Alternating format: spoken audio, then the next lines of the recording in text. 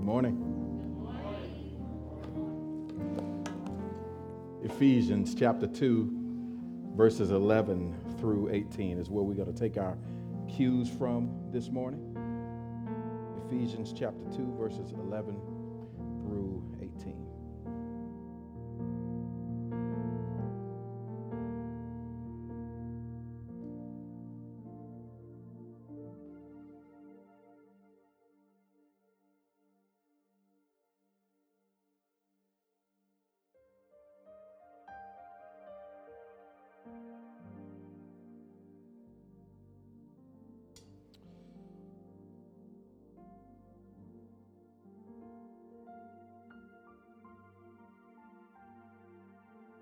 Let's bow our heads for just a minute, just before we read the text.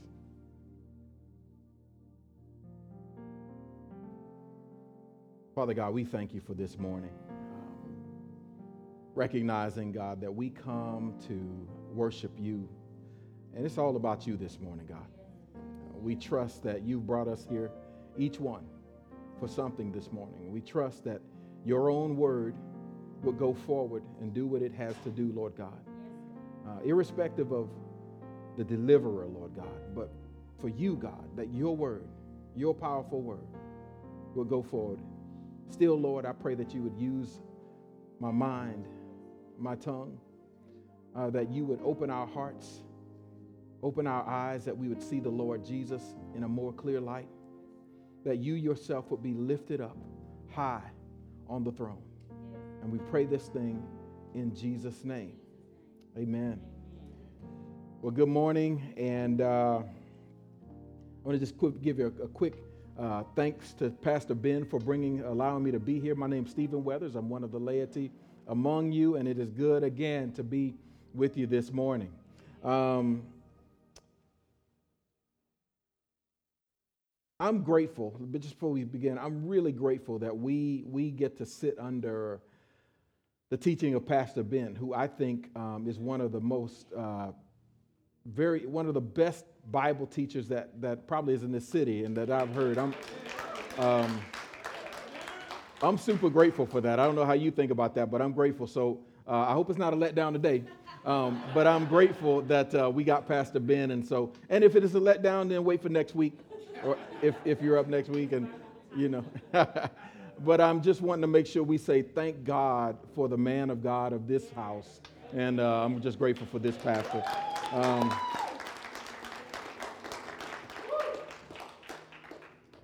Now, as many of you know, we've been taught from the series of Ephesians, being the church, from the letter. And I'll let you sit down in a minute. Just give me a second here. From the letter of Ephesians here that Paul wrote to the church at Ephesus, which is located today in the city of Selçuk, Turkey, right?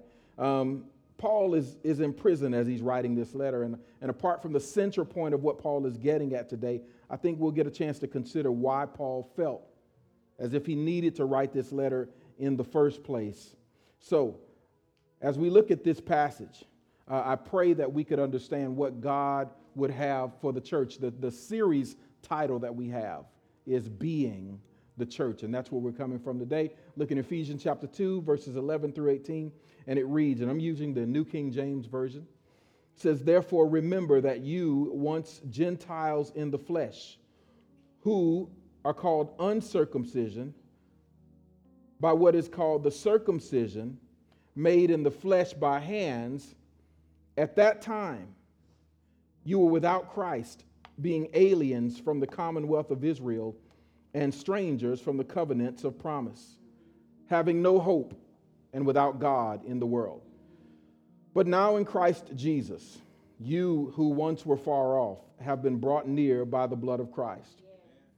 For he himself is our peace, who has made both one and has broken down the middle wall of separation, having abolished in his flesh the enmity, that is, the law of commandments contained in ordinances, so as to create in himself one new man from the two, thus making peace, and that he might reconcile them both to God in one body through the cross, thereby putting to death the enmity.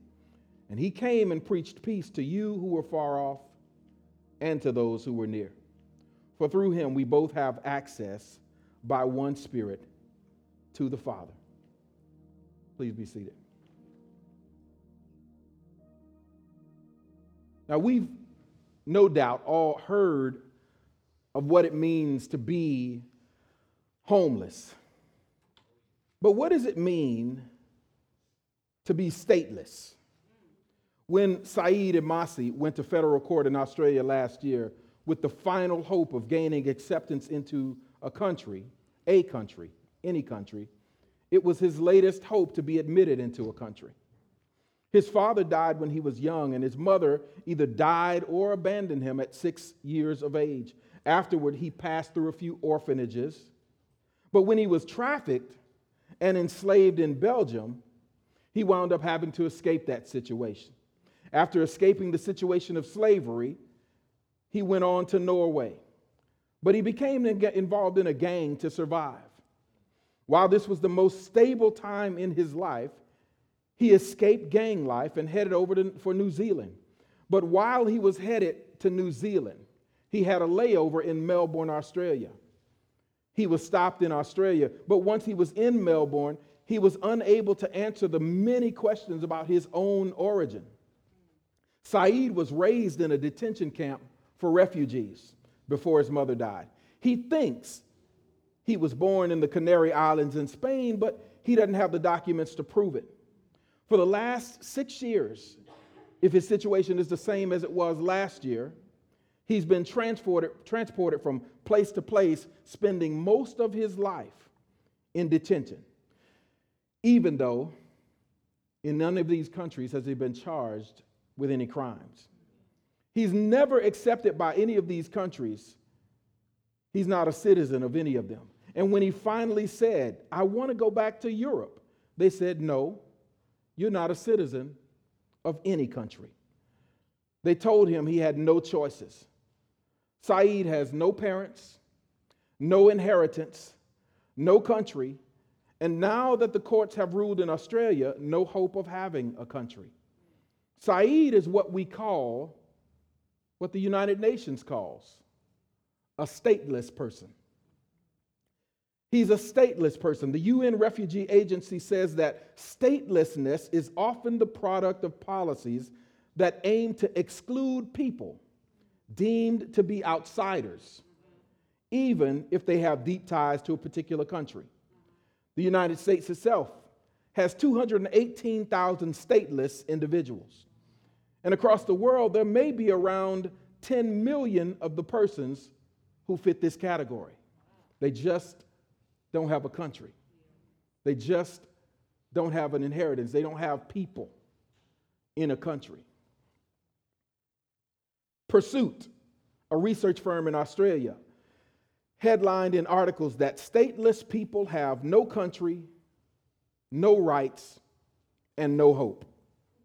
And beyond their exposure to discrimination, oppression, and persecution, stateless persons often cannot access basic rights such as housing, education, and health care. And in Paul's letter to the Ephesians, he desperately wants them to know this following truth. In fact, he begins with the passage with the phrase, "therefore." And the following truth that he lets them know is that you, as Gentiles, were the same way. You were stateless, having no hope without God in the world. So he begins with the passage with the phrase, "therefore."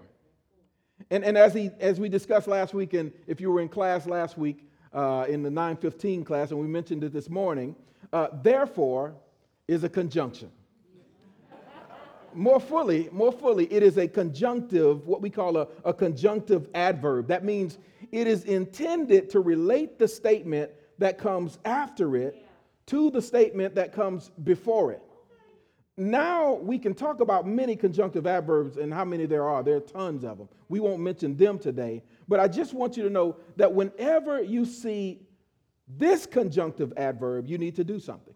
Whenever you see this particular conjunctive adverb, you need to do something. Whenever you see the adverb the conjunctive adverb therefore, you need to ask what the therefore is there for. Anytime you read the Bible, this one is the easiest one. You just need to ask what the therefore is there for. Why then is what we're asking? Does the apostle determine essentially that he's going to essentially repeat himself and tell us what he just told them in the first 10 verses of Ephesians chapter 2? Because that's what 11 through 18 is. It's kind of a repeat of what he just said. Why does he feel like he has to do this? In the first 10 verses of Ephesians chapter 2, Paul says, you were dead in trespasses and sins, but God had great love for you and was rich in mercy, and he turned you into this masterpiece of his. That's what he says. In chapter 2, verses 11 through 18, he essentially follows a similar trajectory. He says, you were without Christ and hopeless, but Christ came near and brought peace and gave you access to the Father. What's the real difference? He follows a similar trajectory. Why does he need to drive this point home? Are they not listening? Does he think they'll miss the point? And the reason why he drives this point home is because he's making a particular transition from how they might be thinking as individuals to how they ought to be thinking as a collective body of Jesus Christ. That's significant because we live in America and individualism is all the rage. It's all about what you do and how you pull yourself up by your bootstraps and how hard you work. And it rarely has to do with how hard I work and what my work actually means for someone else.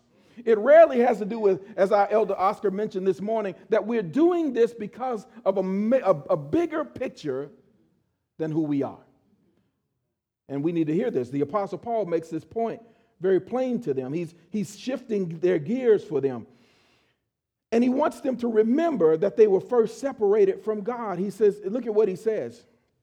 He says, therefore, remember that you, once Gentiles in the flesh, who are called uncircumcision by what is called circumcision made in flesh by hands, that at that time you were without Christ, being aliens from the commonwealth of Israel, and strangers from the covenants of promise, having no hope and without God in the world. Paul is making the point that it is not just you as an individual among many people who were dead in trespasses and sins. It is you and everybody like you who are your people who were doomed to that hopelessness. He uses the word, we know that because he uses the word Gentiles. The word Gentiles, which is the same word from which we get our word ethnic group. It's the word ethne. He uses the word ta ethne. And it's the same word we get our word ethnic group from. Paul is speaking not any longer to them as individuals. He's speaking to them and saying, you people of Ephesus, you Gentiles. And he's making the point for them that this is bigger than just you as an individual. He uses the word Gentiles. And now when you and I read the word Gentile 2,000 years later, a common mistake is made by us. We always tend to think when we read in the Bible the word Gentiles, that Gentiles are always the other people. I want to know, you need to know, I want you to know that when Paul says Gentiles had no share in Israel, that we were strangers, that there were strangers of the covenant, had no hope and were without God in the world. Unless you were born of Jewish heritage, he means you. Look at somebody say, he means you. Yeah, unless you were born of Jewish heritage, he means you. You are the ethnic groups that he was speaking of 2,000 years ago. Now, I know you say, well, what's the big deal? I mean, it's not really a big deal. No, it's a very big deal. Because so many times throughout history, because people have placed themselves in the role of the Jews, thinking that they somehow were God's chosen people, they were able to heap atrocities on other people. We don't need to talk about manifest destiny, do we? This nation is very clear on that kind of, we can go back in the history and point out in our own nation Where when we take on the fact that God has told us that we're going to do a thing that we never see written in Scripture about us, we need to be real careful. We need to understand that when Paul was talking about Gentiles, we were included in that unless you were of Jewish origin. It meant that you, friend, not just as an individual, but you, your mama, your daddy, your grandmama, your granddaddy, your ancestry were doomed to a hell. It needs to be said. And I have to say, I'm in that number. It's me too. I'm a part of the ethne. And we need to make sure that we're clear that when Paul was saying that, he was saying that anyone who was not a Jew was falling in that category. Strangers, alienated from the commonwealth. Paul makes another point along the way as he makes the statement about the circumcision. He addresses this derogatory comment in that passage I just read. He addresses the derogatory comment that Jewish people would make about other ethnic groups in the ancient world. You saw it. He makes the side remark in verse 11. He says, therefore, I want you to remember that you, once Gentiles in the flesh, and then he goes off rail. He says, who are called uncircumcision by what is called circumcision made in the flesh by hands. Now, that's kind of his derogatory statement. I'll explain it. He's pointing out that the term uncircumcised is a Jewish way of insulting non-Jews. And you know what I'm talking about. You remember when David, for example, was getting ready to fight Goliath. You remember what he said, right? He says, who is this uncircumcised Philistine? See, because David, like any other Jew, would have looked at you and I and thought, we are unclean. And nothing wrong with that. God had chosen them. There's a reason why they think that way, except for the fact that the New Testament does shift the trajectory somewhat. And we need to make sure we understand that Paul understood this. Paul knew that, yes, we're Jews, and yes, we have been given a truth, but we're no better than anyone else. I'm going to show you that in a minute here. He points out that the term uncircumcised is a Jewish way of insulting non-Jews, or at the very least, jabbing at them, because they are people who don't have a relationship nor covenant with the Father God. The people, those of us who were Gentiles, didn't have that relationship. We don't have an Edenic covenant, an Adamic covenant, a Noahic covenant, a Mosaic covenant. We don't have any of those covenants, and we barely get the new covenant, right? Which is what we live under.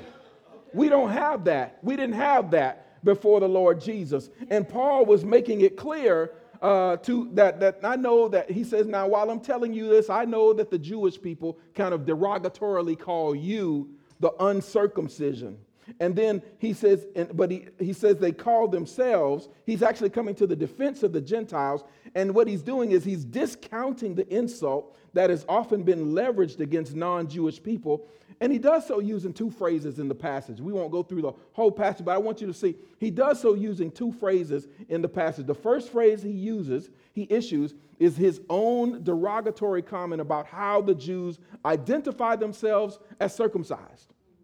He says, you're called to the Gentiles. He says, you're called the uncircumcision by the circumcision in the flesh made with human hands. That's Paul's way of pointing out that he recognizes that Jewish people like to point out, and I'm going to talk about Jewish people a couple of thousand years ago, they like to point out that they are circumcised, but he remarks about this circumcision, that it's really just made with human hands.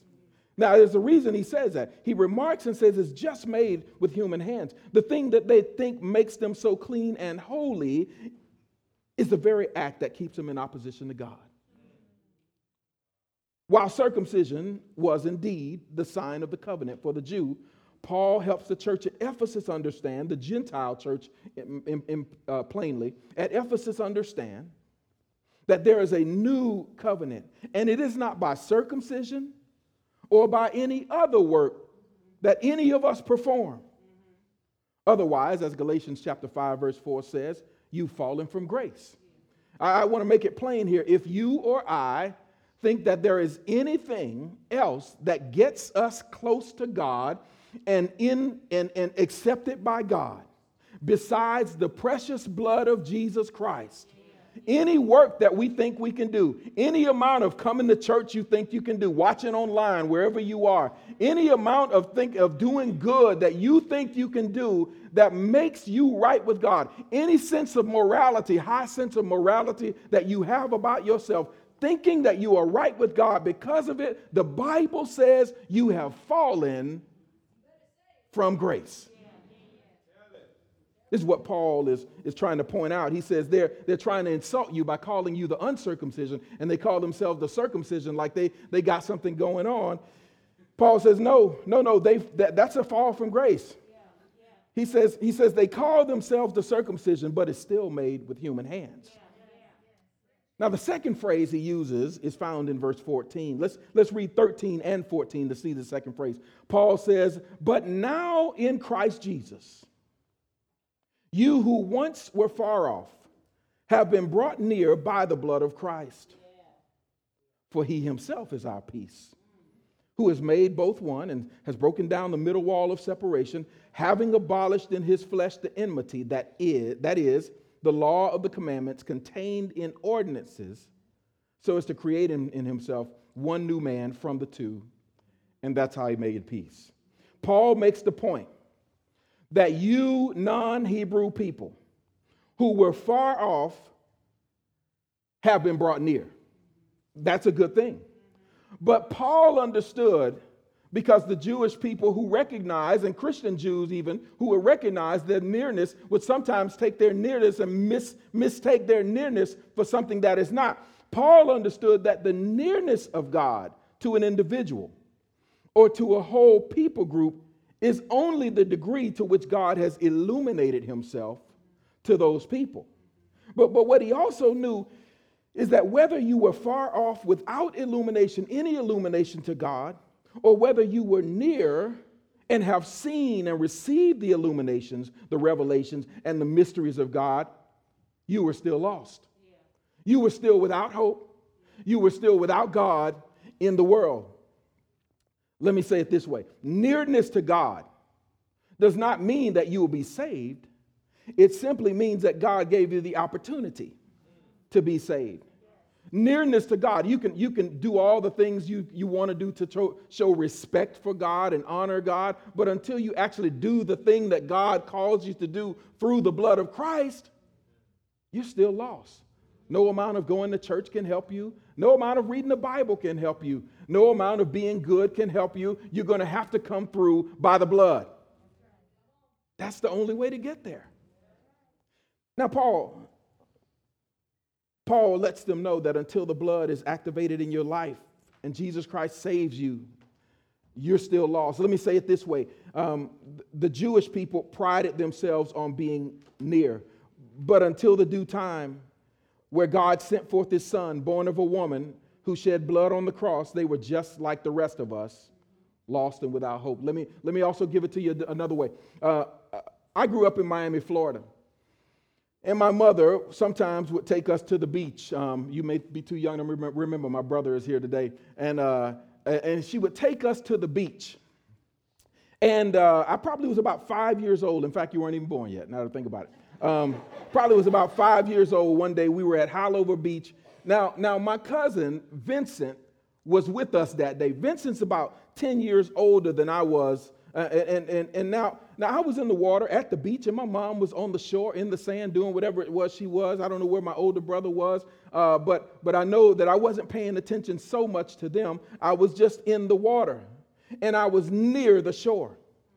And even though I was near the shore, apparently I began to drift out because I realized my feet weren't touching the bottom anymore. But I was still near the shore. Right? I was near the shore. The shore wasn't probably, but I couldn't tell. I was a little kid then, but it wasn't far. It wasn't maybe in the first 2 rows there. I was still near the shore. You understand what I'm saying? I was near the shore, but my feet had left the sand and I couldn't touch the ground anymore. I need you to know what happens when you're near something, but you're not on it, right? I was near the shore. But it really didn't matter that I was near the shore because my feet couldn't touch. It really didn't matter whether I was in 5 feet of water because I hadn't yet reached 5 feet, or 50 feet of water, or 500 feet of water. I was still drowning. Yeah. I started to drown. Yeah. And Jesus had Vincent there, apparently. And I couldn't get out the water. My mom wasn't going to come get me. She wasn't going to come get me. We'd have both been out there. But Vincent Tyler was there. And Vincent came and got me. It didn't matter whether I was near the shore or far from the shore. I was still in a state of deadness. I was about to die. And Paul was trying to make sure the Gentiles knew that. He said, you know, whether you're near or far, whether we say we're near or we say you are far, that don't matter. The Jews would discount these persons. But I want you to know, in Paul's second phrase in verse 14, he just makes it plain. It doesn't matter whether you're near or far. Jesus Christ saw the drowning ocean of sin. He came and got you and he dipped you into his fountain of blood. That's what he did. That's what he did. And if you would accept that it's the blood of Jesus that cleansed you, not the work that you do to get back.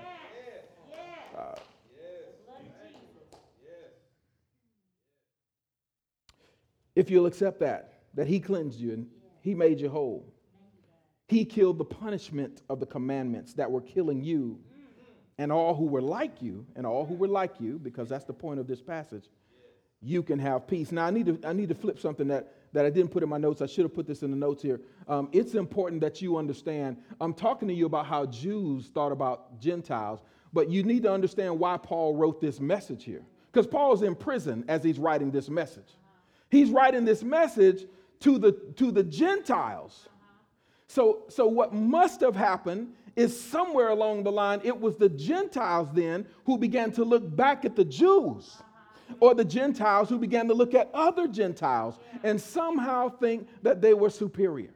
Or somehow think that they did not need to connect with them. Somehow think that the body of Christ was just for them. This is what we must affirm when we look at this. And you don't have to take my word for it. You can simply ask the question. You can ask the question. I wonder if Paul's words right here about them becoming a people who weren't just individuals, but a people who were Gentiles. I wonder if it took effect. I wonder if it made sense to the Ephesian church. And I wonder if they began to change what they did. I don't know, but here's what we do know.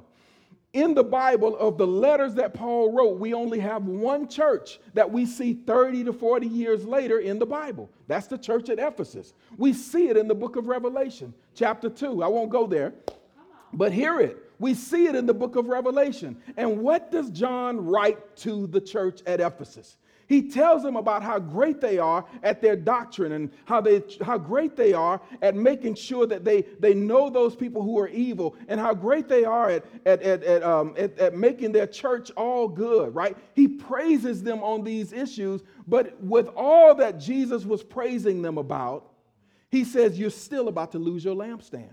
I want you to know this message that John wrote about the church at Ephesus was now 30 some years later, 35, 40 years later.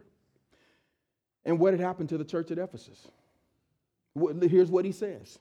Here, you know it well. He says, you've left your first love. More rightly translated, and some of your Bibles do translate it this way. You've left the love you had at first. Hear what I'm saying. The Ephesian church gets a letter from Paul 30 to 35 years earlier saying, hey, you need to make sure you recognize that you yourselves are not just here by yourselves, but you have a group of people that you need to carry with you. You need to show them love. This is what Paul says. I'm going to show you something in a minute. Here we in the Revelation chapter 2, apparently it had not taken root. Because Jesus says, I'm about to move your lampstand from its place because you've left the love you had at first. What was the love they had at first? Was the love they had at first the love for Jesus Christ? This is what most scholars say. I disagree. I say what the love was that they had at first was what Paul tells them in Ephesians chapter 1. In Ephesians chapter 1, verse 15, Paul says, when I heard of the faith that you have in the Lord Jesus and, listen to it, your love for all the saints. That's the love they left 30, 40 years later. That now didn't matter how great their church was. Jesus says, I'm going to remove your lampstand from its place if you don't return that love. Yeah. What does that mean for Strong Tower? We can be a great church, can't we? We can learn and love the Word of God. I think that's beautiful. But I think the more challenging part of these things for me is, Lord, how do I love the person next to me? Yeah. Yeah. How do I really love them? Yeah. Because it's that thing that misses. If we miss that thing, then Jesus says, I'm ready to remove your lampstand from its place. I'm still not sure what that ever means. I just know it don't sound good, so I don't want it to happen. You know what I'm saying? I never can get why it just don't sound good. Jesus didn't sound like he was playing. And I say, we don't need to do that. So, but in the one sure way I know that we get to be those people whose lampstand is not removed, is we become people of love for ourselves, for one another, and for that bigger world. That's what the scriptures teach. And so when Paul writes this letter, he's writing, and it's not clear yet as to whether this church got it, because we see this is the one church. Paul spent more time with this church than any other church. And it's not clear as to whether or not they got the message, because we see John having to write that Jesus is about to remove your lampstand from its place. Here's what we know. Paul makes the second phrase. The second phrase in verse 14, it doesn't matter whether you're near or far, Jesus saw you.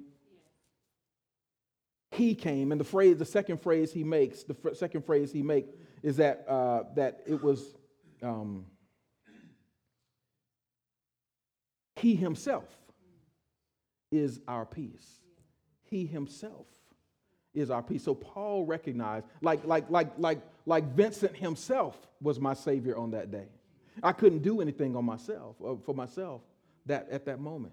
And likewise, that's what Paul says. He says, Paul says near or far, because Paul puts himself in the near category because they've been illumined, but he recognizes it wasn't the people who were near that helped me get saved. It wasn't the people who were far that helped me to get saved. He himself is my peace. Now, here's the question you have to ask. Is he himself your peace?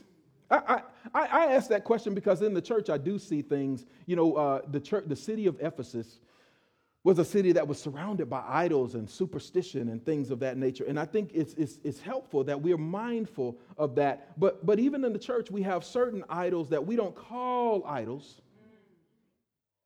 In fact, we call them necessities, right? But I've seen Christians use the church as an idol. But it's not the church who saved me. No, he himself saved me. I've seen Christians talk about the Bible, what the Bible says. No, the Bible is a book about what God says, what he himself has said. We call that bibliolatry, right? I've seen people, even the cross can be sometimes an idol. The cross is only good because he himself died on the cross. There were hundreds of crosses, by the way. People died on the cross all the time. That was just a thing that Rome did. But when Jesus died on the cross, he himself became our peace. And the question is, do you submit yourself? Is your faith in the church? Is your faith in the cross? Is your faith in the Bible? Or is your faith in he himself? The living Lord Jesus, who makes those things relevant through the resurrection of Jesus Christ, through his own resurrection. I know you don't feel me now. I get you. You don't feel me now. But I'm just telling you, you won't make it to heaven if you think it's the Bible. No, it's Jesus. That's not my words. That's what Jesus said. Jesus says, you search the scriptures because in them you think you have eternal life. But they talk about me. Oh my God, we got a God who through the blood on Calvary saved us. And whatever the Bible is speaking of is speaking about that one, that person, Jesus Christ. And the question is, as Christians, are we sometimes like the people in Ephesus? Are we sometimes idolatrous, even with our Christian trinkets? We need to be real careful about that. I just want to throw it out your way. That was for free.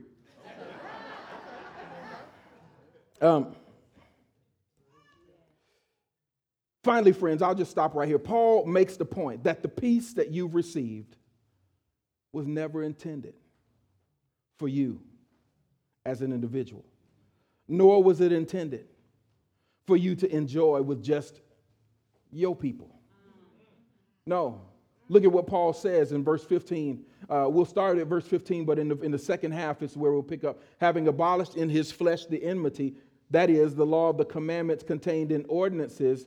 Then he says, so as to create in himself one new man from the two, thus making peace. He's planning on making peace by creating one new man from the two, and that he might reconcile them both to God in one body through the cross.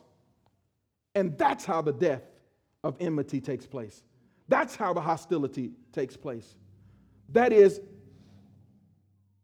he put the enmity, the hostility, as your Bible says it that way, to death on the cross. And it's important that we understand that this Jesus, it wasn't that he made hostility die between you and I. That's not how he did it. But we know that we have a lot of walls up between you and I, don't we? It was that he made it possible by putting himself on the cross and giving each people group an opportunity to come to him. And by extension, when we come to him for himself, somehow it's supposed to mean that the hostility between now my brother is gone. And he uses the word reconciliation. The word reconciliation, most often when it's used in Scripture, is not a word that has anything to do with me and you being brought together. The word reconciliation, most times when you see it in Scripture, has to do with you and I and God being brought together, me and God being brought together. That's important. We can't break the walls down. The walls have been broken, but we can't come together unless we reconcile with God. And this is the challenge that we see now. I mean, we need to be asking that. Friends, that word reconciliation, I think part of the difficulty is, and why we still today even see division, much division in the church, is because we haven't probably properly understood that word reconciliation. It's important to note that God didn't make peace by removing the hostility between Jew and Gentile. He made peace by removing the hostility between people and himself. But we need to see reconciliation rightly. In order to allow the hostility to truly die, we need to see it rightly. Most of us think reconciliation is us coming together alongside and linking arms. And it's not. It's not about men coming together. Rather, the word reconciliation actually means that we exchange. And what are we exchanging? We're exchanging our lives for God's. That's what Jesus came to do. He came to be sin for you and I as a people so that I might become righteousness. He came so that he could come with the good news, and I could exchange the beautiful garment for my despair. I can get the oil of joy, and he takes the mourning. The garment of praise, and he takes the spirit of heaviness. That's what Jesus came to do. He came to exchange my life with his, and that's what reconciliation is. It's not me just coming alongside and being friendly with you. It's exchanging lives. And if we can do it with Jesus, then we should be able to, though I know we have not done so well so far, but we should be able to do it with one another. But in fact, it is still a true statement that the 11 o'clock Sunday morning hour is the most segregated hour of the week. Now, I'll say this because I can tell you there's a lot of ways that we can there's a lot of ways that we can take that. But I can tell you this, that hour has everything to do with Ephesians chapter 2. That if you can't get there, if you can't understand that in this country, and this is where we come. This is where Ephesians chapter 2 can help us, right? In this country, we still wrestle with racial churches. And if you can't start a church or have a church that is focused on bringing all kinds of people in, you shouldn't be starting a church. That's not me. That's what you see in the new covenant. You need to be real careful about that. The new covenant says that God came for people, all people, and he brought Jew and Gentile together. And I'm here to tell you, the Apostle Paul wanted the church at Ephesus to know that. And he wanted them to know that you don't get to just accept Jesus and then determine that he's for just you. He's not just for us. He's for the world over. And so it's because Jesus Christ came and he reconciled us to God that we should be able to see clearly that he's already removed the walls that we somehow have trouble because we keep re-erecting them. May God give us strength in that.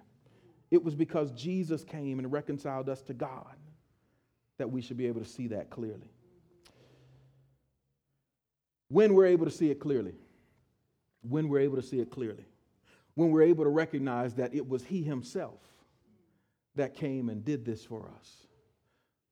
Then Paul in verse 18 says, and now you have access with the Father. But wait, what Father is that? The same Father that he started out Ephesians with.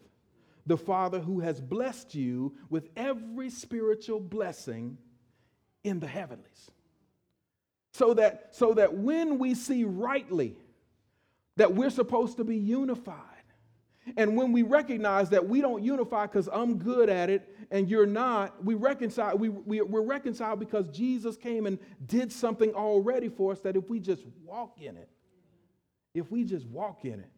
we all can recognize the access that all of us should have before the Father. And none of us is lacking. I think it's an interesting thing. He writes this to the church at Ephesus. And he writes this Father of every spiritual blessing. Excuse me, this is not in my notes. I'm just trying to think about, as he's writing this letter to the church at Ephesus, it's really important that he does say to this church. He says to them, you've been blessed be the God of our Father who's blessed us with every spiritual blessing in the heavens. He writes this to the church at Ephesus because he knows who he's writing to.